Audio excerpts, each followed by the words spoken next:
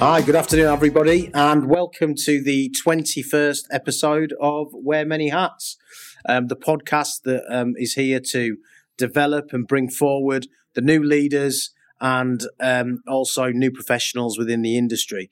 Today, I'm really excited to be joined by Chris Ogier, the head of facilities at the English National Opera. Hello, Chris. How you doing? I'm very well, thank you. Absolute pleasure to have you here today. Yeah, thank you for having me. No, that's all right. Did you come far? No, just around the corner. Even better. 15-minute walk. Oh, brilliant. Good stuff. I can tell you're fit. You were talking about fitness earlier on, so that's probably no challenge for you. Are you happy to get straight into the questions? Yeah, let's crack on. Fantastic. Okay, so I guess obviously we were chatting prior to the podcast, told us a little bit about your career journey, some really interesting things there, especially your transition from the armed forces. Could you tell us a little bit about that transition, how you found it, and what tips you would give to people that were doing a similar thing? Yes, so I was in the parachute regiment for 7 years, and like a lot of young servicemen, you're coming to the end of your career and you're just trying to figure out what you're doing. It was no different for me. I had one idea. I wanted to get out and do close protection and make an absolute bucket of cash. Yeah. You get out, you can't find the connections or the contracts. So you have to start looking for other work. Yeah. And of course I had my SIA badge. So the SIA badge is the legal license that you need to carry out security. Yep. So I started looking for security jobs, and it was surprisingly difficult. I had a great CV, or what I would have thought for security. Yep. It took a good 6 months before I got a security gig. Right. And even then, it was nothing exciting. Yep. My first job, I think, was just standing to attention in a law firm reception.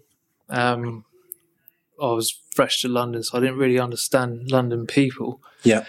And all of a sudden, I'm in an empty reception where people aren't saying hello or sort of greeting you. And, you're fresh out of the army, you're enthusiastic, you want to meet people, talk to people. And, it was really deflating. Yeah. So after a couple of dull security gigs, I got in with a very good company, and they started giving me more and more work. Right. And I saw more and more of London. Right. And within that, I was working in all vast different buildings. And after putting in a good year and a half of graft, doing 12-hour shifts back to back. I think my record was 21 days straight. Wow. Because I was what they called a bench team, which meant you just filled the gaps. So a relief officer. Yeah, a relief officer. Okay. Yeah. Even with my great CV of being ex-forces, I still didn't have a proper position in a building. I was just floating around London. Yeah. And I did that for about 18 months to 2 years. And then... did you learn quite a bit doing that, Chris? Because obviously I'm guessing you met different people, different... Yeah. You learn an awful lot. You learn London very quickly. Yeah. I think And all its quirks. Yeah. I mean, I'm a Guernsey boy. Right. So Guernsey is very different to London. Yeah, I'm from North Yorkshire, so I completely understand you. Yeah, it's a small town mentality. Yeah. And when I was in the forces, I was in Colchester, which is also, relatively speaking to London, it's very small. Yeah. It was a culture shock, but I learned a lot of things, saw a lot of people, and within getting around, I sort of recognised what a facilities manager was and what a building manager was. And when I was a security manager, I had the opportunity to work close to the building manager, who was very inspirational, recognised she could see potential within me. Right. She put me forward to a level 3 apprenticeship scheme at the time. Yeah. So sometimes that's all it takes, isn't it, for somebody to believe in you? Someone to see it, yeah. Because how I got the job was I was just a relief guard on her site, and I think we bumped into each other in the canteen. Yeah. And we just had a bit of a chat. And yeah, she liked me. She sort of saw something in me, and she rang up the contracts manager and said, "I've got this position. Yeah. Can you send Chris along for an interview?" Right. And I think, so to bring me sort of back to what you were originally saying, sort of what would I advise people leaving the army? Yeah. You got to stay positive. Yeah. It's not easy. Stay positive. Do your research. Try to search your soul on really what you want to do. Yeah. And just don't be disheartened from starting from the bottom. Yeah. Because it's always going to be hard. I think a good skill or a recommendation would be probably get a professional. Sort of me looking back, if you can get a professional to sit down with you, focus on your CV, write your CV, so focus on your transferable skills. Yeah. Because there's a lot of things within the military which is good for facilities. Of course, yeah. It's essentially its own little organisation. And within that organisation, you've got everything that is transferable for facilities. Yeah. So anyway, yeah. So there I am, just a young 28-year-old now, sort of as a security manager. I've just taken over some old guy that's went for retirement. Right. Well, congratulations at 28. That's a great achievement. Yeah. The contract manager at the time, he did say you're the youngest security manager I've put through. Fantastic. And yeah, so with that, I've always been technical minded. It was being a security manager really taught me how to manage the people and sort of the soft service side of things. Would you say that was a skill that was lacking until you took on that role as security manager? I was, coming straight out of the paras, I was a little bit pig-headed. Yeah. Right. A little bit boisterous. Yeah. Every other word had an F in it. Right. And yeah, you can't talk to people like that in a corporate environment. No. Whether they're security or anybody. So I had a couple of warnings when I was a bit younger. Transitional period, Chris. That's what it was. It was a transitional period. Just polishing up the rock, Yeah. So that's great, and thank you for the advice, to people who are leaving the army, because I think that really is important. That they know how to develop that pathway into a career in the civilian arena. So how did you transition from security manager into that facilities management role, and then obviously later on to head of facilities at your current position? Yeah, so the building where I was a security manager at, it had a big question mark above it. They weren't sure what they wanted to do with the building, whether they wanted to knock it down, give it a cosmetic refurb, or a more in-depth refurb. And with that, I sort of sat back and I thought, right, this is my time. I need a break. Right. So I buggered off to Thailand for 8 months, became a scuba diving instructor. Oh, really? Right. Okay. Fair enough. That was a bit of a swerve. Yeah. So that was. So I did that, which was incredible. Anybody, if they have the opportunity to sort of get away and save their money up and get away for a year, I'd definitely recommend and become a scuba diving instructor in Thailand. Yeah. Just getting away from the UK, having a gap year. Yeah. Because I hadn't really taken any breaks like that. Throughout my whole 20s. Yeah, of course. Straight out of school into work, then joining the army. Yeah. It was really good for me, and I came back to the UK. I moved to Birmingham to be close to my mum. Yeah. And from that point, with my my new apprenticeship qualification in facilities management, I started adjusting my CV. and sort of rewording it and sort of making it more relatable to facilities. Yep. And with that, I was lucky enough to get my first job as a manager at a secondary school. Oh, wow. Yeah. It was covering another very old guy that was comes to the end of his retirement. Right. It was an incredible experience because it's educational. Well, it's because it's in education. The compliance side of it is through the roof. I imagine it's very demanding. Yeah. The company I worked for, it was a PFI contract. Right. So you're answering to there's a lot of key stakeholders that you've got to answer to. Okay. And the company that I was working for, they're one of the oldest companies in the industry. Right. So they're strict audits and everything like that. When I started working, I think we had a pre-audit and it came in around 60%. Right. Long story short, I ended up being part of the 2 secondary schools in the space of 6 months. Right.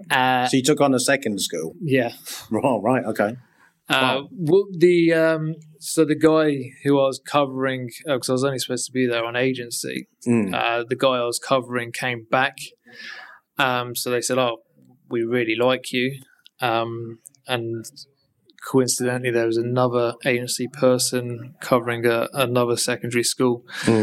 She left. Right. So then I started working there, and then the other guy went sick again. Yeah. So then I was floating between 2 schools in the space of 6 months. And how many students were in those 2 schools, out of interest? I have no idea. It was... I think it was 750 and 900. Wow, so it's a lot. Yeah, it's quite big schools. And anyway, yes, so I had these audits been taking place, and remember, this was my first ever job. I didn't really, the first job in facilities, I didn't really understand all the compliance stuff, even though I'd been a security manager, dealing with all contractors and sort of overseeing some stuff. Yeah. But I didn't know the depth of the compliance. Both audits were completed at over 95%. So, well done. Yeah, I was pretty chuffed with that. So you took on Richard Branson's mantra of no matter what, if it's offered, just say yes. And then figure out how to do it later. Well, that's pretty much how I got on this podcast. Hey, you're not the first one. That's how I ended up being host, Chris. Oh, brilliant. Okay, so obviously, moving away from the schools, you're now in this new role. So tell us a little bit about because it's obviously you've gone one up from facilities manager now. You're now head of facilities. Yeah. So when I was in the schools, my partner at the time was in New Zealand. Right. Know it well. Lived there for 8 years. Yeah. So she's locally. She's got a New Zealand passport, so she's a Kiwi. Yeah. She went over there, but unfortunately, COVID hit. Right. Yeah. She was able to get back to the UK before everything shut down because she was missing me. Oh yeah. Well, obviously. Yeah. She couldn't stay over. But we were living up in Wolverhampton, which is close to Birmingham. Yeah. I think she was there for a couple of seconds before she said, "We are not staying around here." Right, okay, fair enough. So in the middle of COVID, we popped smoke, and I managed to get,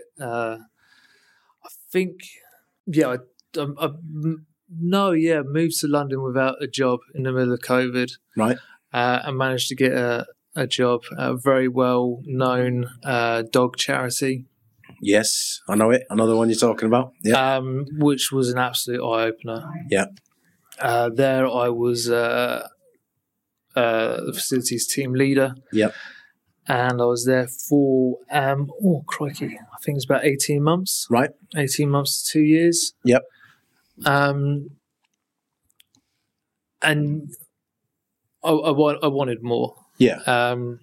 and so I started looking, and I took the job that came to me as facilities manager. I was really excited for that. Yeah. And within the space of a year, and this is obviously this is obviously at the English National Opera. English National Opera, yeah, which is quite a grandiose. It is, yeah. The Coliseum is a Grade 2 listed building. Yeah, it's the biggest biggest seated theatre in the West End. It's amazing, isn't it? It is, yeah. It's such a beautiful building. Yeah. Is it haunted? This is the second time I've had this conversation today. Any building that's over 20 years old, I ask, is it haunted? No, so we were only talking about this morning. Yeah. So I googled it, and it is it's in the top 20 really? haunted theatres. Yes. So the story that I read this morning was there was a group of guys who saw their friend going down the aisle.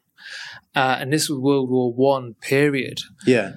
And then he just vanished. But really? What they later realised, that day he died in the trenches. And on his last day of leave, he was at the theatre. Oh, the hairs have stood up on the back of my neck. So, yeah, freaky. Freaky stuff. Is. Sorry, I am terrible. I apologise for that segue. Going back to your role as head of facilities management at the National Opera. Yes, so I was... I was facilities manager at the English National Opera. Yeah. And the head of facilities left in January. Right. And with a couple of meetings, they promoted me to head. Brilliant. Well, congratulations. Thank you very much. Yeah. And how are you finding that role? It's challenging. Yeah. It's the rates of how my career sort of rocketed upwards, I suppose. It's been a very steep learning curve. Yeah. And, I've still got a lot to learn, but I'm very open to learn. I think Shakespeare said something along the lines of fools will brag that they're smart, and smart people will believe they're fools. Yes. So, every day is a school day. Yeah, every day is a school day. Yeah. Oh, that's brilliant. Yeah. All right, Chris, well, listen, thank you. That's absolutely great. I'm going to have to move on to some of the questions now because we've digressed somewhat. But that's just because of your incredibly interesting journey. So thank you for that. So obviously, what advice would you give to someone who is interested in starting a career in facilities management? What would your view be for them? You've got to be curious. Yeah. You've got, you're never going to know everything. Yep. Don't be afraid to ask questions. Surround yourself with positive people who are intellectual, sort of above you. Yeah. What's the saying? It's iron sharpens iron. Very true. Yes. Always be curious. Always ask those questions. You're going to be in situations where you're asked to put a project together, or even a small job, and you're just like, crikey, what's that? Yeah. So you can either be one of two people. You can just relay information to a contractor and say, can you quote for X, Y, Z? Yeah. But of course, you need to understand, if you're to do your due diligence properly, you need to understand what the job is. Yeah. And to make sure no contractor's pulling the wool over your eyes. So yeah. Always ask questions, always be curious, and always just put yourself sort of out there. Oh, fantastic. Brilliant. Cheers. So on to a bit of an intro. I always like this question. Where do you see artificial intelligence playing a role in facilities management? Wow. Yeah. I mean, God, the rate it's rocketing. What can it do? Exactly. The sky's the limit. It'll be able to do absolutely anything. I'm not saying that it would have robots carrying out labour in the next 20 years. I hope not. Maybe the next 100. But we'll all be retired. Yeah. But I was watching a video of Google. It was a Google demonstration the other day, and it was the Google Assistant ringing a hair salon and booking an appointment in for what she said was her client, but it was obviously just her phone user. And the speech on this AI was incredible. Really? First she asked for 12 o'clock. The hairdresser came in, oh, no, but I could do 2 or 3. The AI sort of very realistically stops, goes, what about anything before 12? And just carried on the conversation and just booked it in. So to relate that to facilities, you could have an engineer, he could have a task on his iPad, iPhone. Yeah, he could be working on an AHU and say, you need a couple of new switches here and there. He just pushes job complete with recommended parts. Yeah. The AI might be able to pick that up, go to your 3 top suppliers, ring them up simultaneously, find the cheapest part or the one that's got the quickest lead time, and it's being sent to you.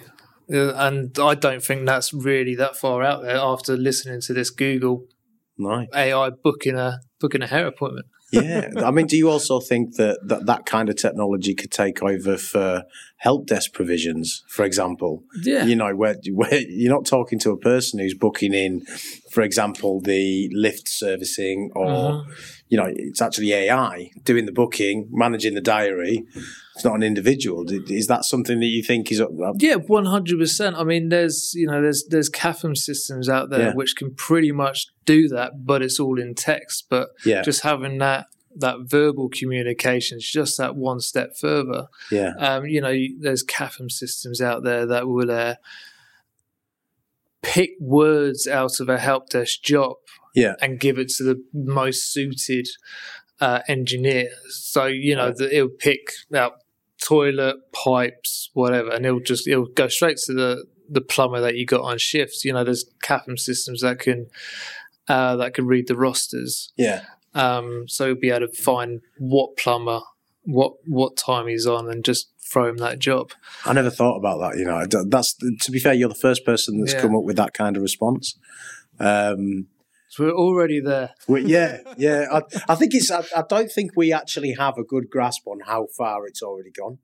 I really don't. And I think I actually watched a program. You'll probably be quite interested in this being an ex-para, but I watched a program yesterday on Netflix. It's called Untold, the series. Right. And it was talking about AI and robotics and how that will impact war and things like that and what they'll be able to do with it in terms of, fighter jets that aren't manned, it's just literally AIs. But what they'll be able to do, because there's no men or no human beings or anything like that flying these aircraft, they'll be able to just build thousands of them. The new weapon to be scared of is swarms of fighter jets just attacking whoever they want to. So, what it can do is just amazing. It's crazy. Yeah, I mean, they've already got fightless jets. They're called drones. True. Yeah. So again, it's just the same sort of thing, but just looks slightly different. Yeah, because it's machine learning now, isn't it? Yeah. That's what I saw on there. Because the AIs of the past, they didn't have the capacity to learn. Everything had to be plumbed into it. Whereas now, because of machine learning, it can learn as it goes, and it gets better and better and better, and it's going to impact every element of our lives. Yeah, I mean, I was listening to another podcast actually, and they were talking about AI. Yeah, and it was sort of around this chat GPT. Yeah, and he said, you don't have to worry about it being so much self-learning. It's very much like a puppy. And it's here to sort of please you. And that's quite an interesting analogy. Yeah. It's here to please you. Yeah. Yeah, so I think the self-learning is, I don't know, it's scary to think of, isn't it? It is, yeah. Because self-learning, that's when they become self-conscious, and we've all seen those films. Yeah. The old T-1000 chasing you down the street. We don't want that. Fancy that. Well, we probably won't be here anyway. Well, me, definitely. Maybe you might still be around, Chris. I don't know. Okay, brilliant. So just sort of moving away from that and just talking about something that's quite pertinent, across business at the minute, not just facilities management. So how do you think that environmental, social and governance issues impact facilities management and the decisions made within facilities management? Yeah, I mean, obviously, everything's financial. Yeah.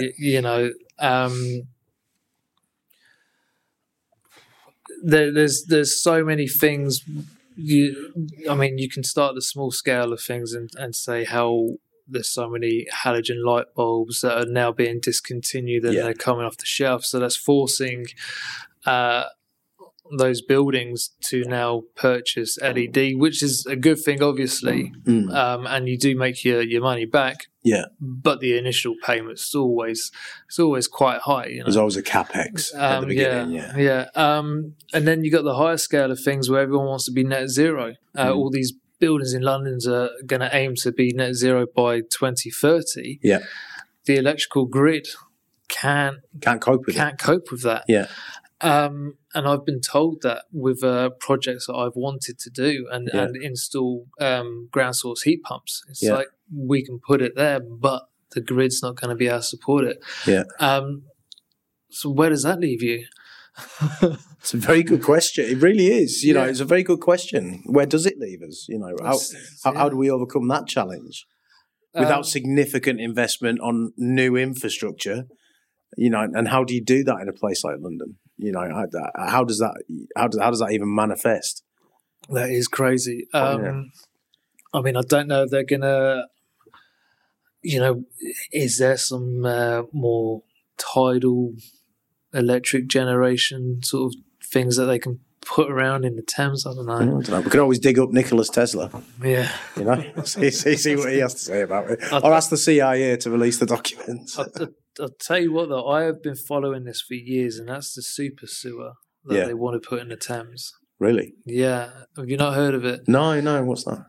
So it was only on the news recently. I've been geeking out over this. So, have you? No, go on then. Tell us all about it. So yes, the sewers in London. Yeah, they're Victorian. Yeah, 18th and 19th century, aren't they? Yeah. So, you know, back then, you know, there's probably a couple of thousand people living in London. Yeah. So, obviously, what's the figures now in London? It's got to be... It's like 10 million, 10 million. Yeah. So, you think... So, that's why we have such issues. When it rains, all the sewage just overflow. You know, the Thames looks grey on the best of days. Yeah. So this has got to be going on for 8 years now. Right. And it's coming to close to an end, I think.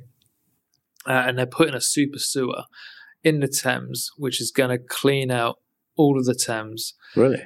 And it's going to bulletproof our sewage system, they reckon, for 200 years. Really? Yeah. Right. Okay. And with that, they're talking about having pubs that are on the Thames front. They could put up sort of. You know what they call the platforms that the boy platforms, like floating piers and things like that. So basically, you'll be able to put sort of bathing areas outside these pubs, which will be a massive tourist attraction because the Thames is going to be that clean. Really? Yeah. It's it's going to be cool. Honestly, yeah. Well, it creates a whole new industry as well, I suppose. It does. It was on the news the other day, and I was a bit upset by it because it was the government blowing money, if you ask me. Right. So you've got this 80-foot cylinder running underground, and the government spent an awful lot of money putting this artificial garden down there, only for a short amount of time. So you had to get crane lifted down to drop into this massive tunnel to have a look at this artificial garden for a short amount of time, and it was only really for people that. For what purpose though? Why? Just for show, just for a bit of morale for people that knew it was even there. I don't really know the purpose of it, and that's why it just seemed like an absolute waste of money from the old gov. Yeah, is this the? I think I saw something. Is this the sewer system where recently they had either an orchestra or somebody playing a wooden instrument down there for its opening? I didn't see that, but yeah, it's probably. Yeah. It probably could be, yeah. To be fair, I glanced it, so I didn't read the article properly, but I think I saw something along those lines. And I saw about the Thames, but I didn't realise they were going to be able to swim in it and and all of those great things. Ooh, interesting. Well, so that's what I read I started reading this. It's got to be 8 years ago now. Right. Okay. So I've been kind of keeping an eye on it ever since. You're gonna have to keep dropping me texts on that one. Yeah. Keep me updated with the outcome. Yeah. Definitely. Okay. Brilliant. So, how important do you think the Internet of Things is becoming in facilities management? So, yes, it's so important.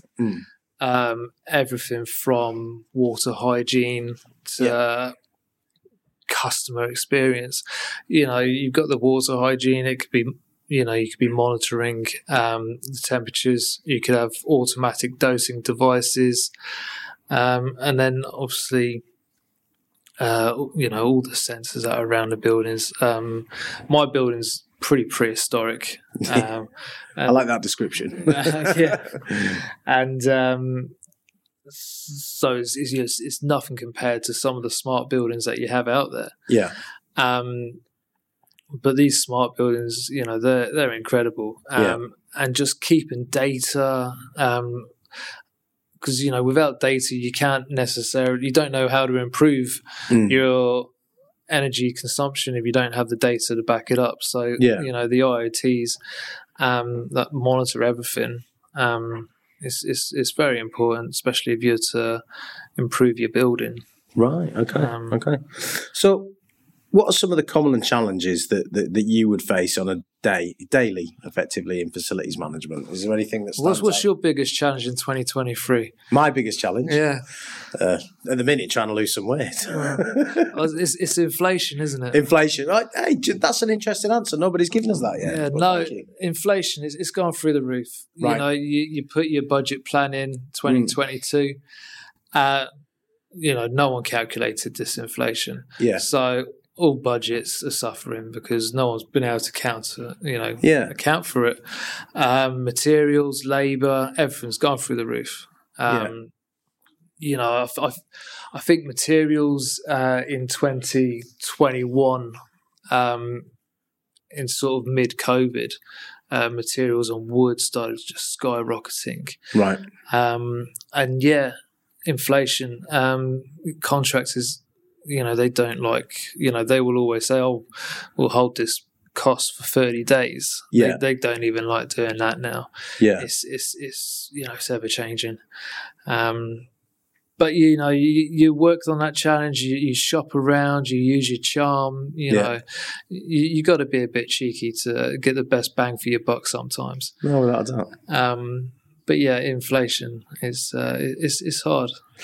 Let's hope that the steps that are being taken will mean that inflation isn't a problem for a significant period of time. Yeah, it comes down. Yeah, I think it's crazy because in COVID people were closing because they weren't having customers in. Now they're closing because they can't pay rent. Yeah, or the energy bills, or they can't do the necessary repairs. You get your boiler serviced. Yeah. Or your gas cookers, and they say, well, you got all these remedials, and you're just stuck because you can't afford to repair them. That's a very interesting point, actually, because I think we forget sometimes that people across the economy, not just in facilities management, have had a double whammy. Really, we've gone straight from the pandemic, which was a significant crisis, into high inflation, high interest rates and things like that, which is another significant crisis. So we've gone from one straight into the other. So the impact on business, is clearly significant.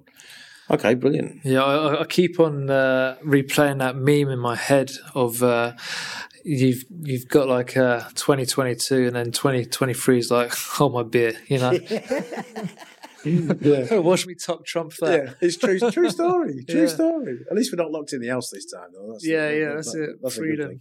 Yeah, freedom. What do you think the biggest opportunities and challenges are in facilities management over the next 5 years? Again, it's AI. Yeah. It's the biggest opportunity and the biggest challenge. You got to be flexible. You got to roll with it, or you're going to end up like Blockbusters, and be screwed. I mean, it's all going in that direction. That it's the technology trend and the environmental and sustainability trends that are just going to Absolutely. It's going to come in fast and aggressive, and you've got to be with it, or you're going to get left in the dust. Yeah, you've got to have that ability to be dynamic and flexible and move quickly, I suppose. Okay, really great. So let's move on to you a little bit now. We've talked about the industry for a period of time. So what are some of your greatest achievements in your career in facilities management? Like I mentioned earlier, making head of facilities for the English National Opera. That's by far the greatest achievement. Getting my first facilities job, jumping from security, and getting into facilities. It wasn't easy. If I was to advise to anybody, as well as being curious, you got to be persistent. Yeah. I think at the time, while I was trying to get a job in facilities, I was cutting around Solihull in Birmingham on Saturday and Sunday nights with my Kevlar vest on, escorting people who were being kicked out of pubs. Right. You're doing that so you can pay the bills. Yeah. But if you're having a full-time job while trying to look for the job that you want, that becomes a very hard thing to juggle. So you just gotta, you gotta do enough to pay the bills, but also focus on really where you want to get to. Yeah. So that persistence is a key element to how you found success throughout your career. Yeah. That's it. So that was getting into facilities is a big gold star. Yeah. And then obviously becoming head of facilities for an excellent organisation like E&O. Yeah, well done. Okay, so conversely, any regrets in facilities management? Anything you want to, or is there anything you can't tell us? Or No, strangely enough, I don't have any regrets. Right. I've been incredibly lucky. People have called me crazy. When I was up in Wolverhampton, I had a good secure job. And they said, you're crazy to move down to London in the middle of COVID. To be fair, that is quite brave. It was, it is quite brave. But fortune favours the bold. Very true. Until it all goes wrong. Can't go wrong all the time. And even when I moved to London and I had my job as a facilities team leader, and I moved from there. It was quite bold. Yeah. But I just felt that I could offer more. I was being around other people. I really sort of thought I had more to offer. I was getting my head around, the systems and all the technical elements within the buildings more than people that have been doing the job for 20 odd years. Right. No regrets. I've still got many years in front of me. I'm sure there's going to be. Yeah, I'm sure there's an opportunity for a few to pop up. I'm going to stumble somewhere. That's for sure. As we all do. None of us are infallible. Yeah. None of us are infallible. Okay, that's brilliant. Listen, we've talked about everything work, which is great. So tell us a little bit about you. What gives you pleasure outside of work or in work? What do you like to do? Who is Chris? Eating. Yeah? Yeah. Eating? Yeah. Love to eat, yeah. Oh, fair enough. Yeah. So do I, as you can probably tell. Yeah. No comment. I've lost a stone and a half recently, Chris, so don't worry about it. I've eased off a little bit. Well done. I love cooking. I love focusing on myself. Trying to be positive and always pushing yourself. Yeah. I've got a wonderful girlfriend. Yep. Who she's always, me and her, we motivate each other. Yeah. Pushes you on. Pushes me Keeps on. Keeps you going. Yeah. Tells me, if it wasn't for her, then I might not have pushed myself as hard as I have. But she's the type of girl. She last year she did positive psychology and coaching masters while in full-time employment. Yeah. she's definitely worked some of those coaching skills on me. Yeah. Well, behind every good person is a great partner, as they say. Definitely. That keeps you moving forward. But eating, being active, and just not taking life so seriously. Brilliant. Because I think a lot of people, they do get weighed down by the little things. Yes, the minutiae, as they say. I said to someone the other day, I said, look, I think if everybody got shot at a few times, they might not be so serious in everyday life. Yeah. To be fair, that's a fair analogy. You see life in a different perspective. Yeah. Hopefully that doesn't happen. I think that would probably be a bad day. Yeah. To be fair. But listen, Chris, thank you very, very much. It's been an absolute pleasure to have you on our 21st episode of Wear Many Hats. All right, guys, listeners, that's everything for our 21st episode.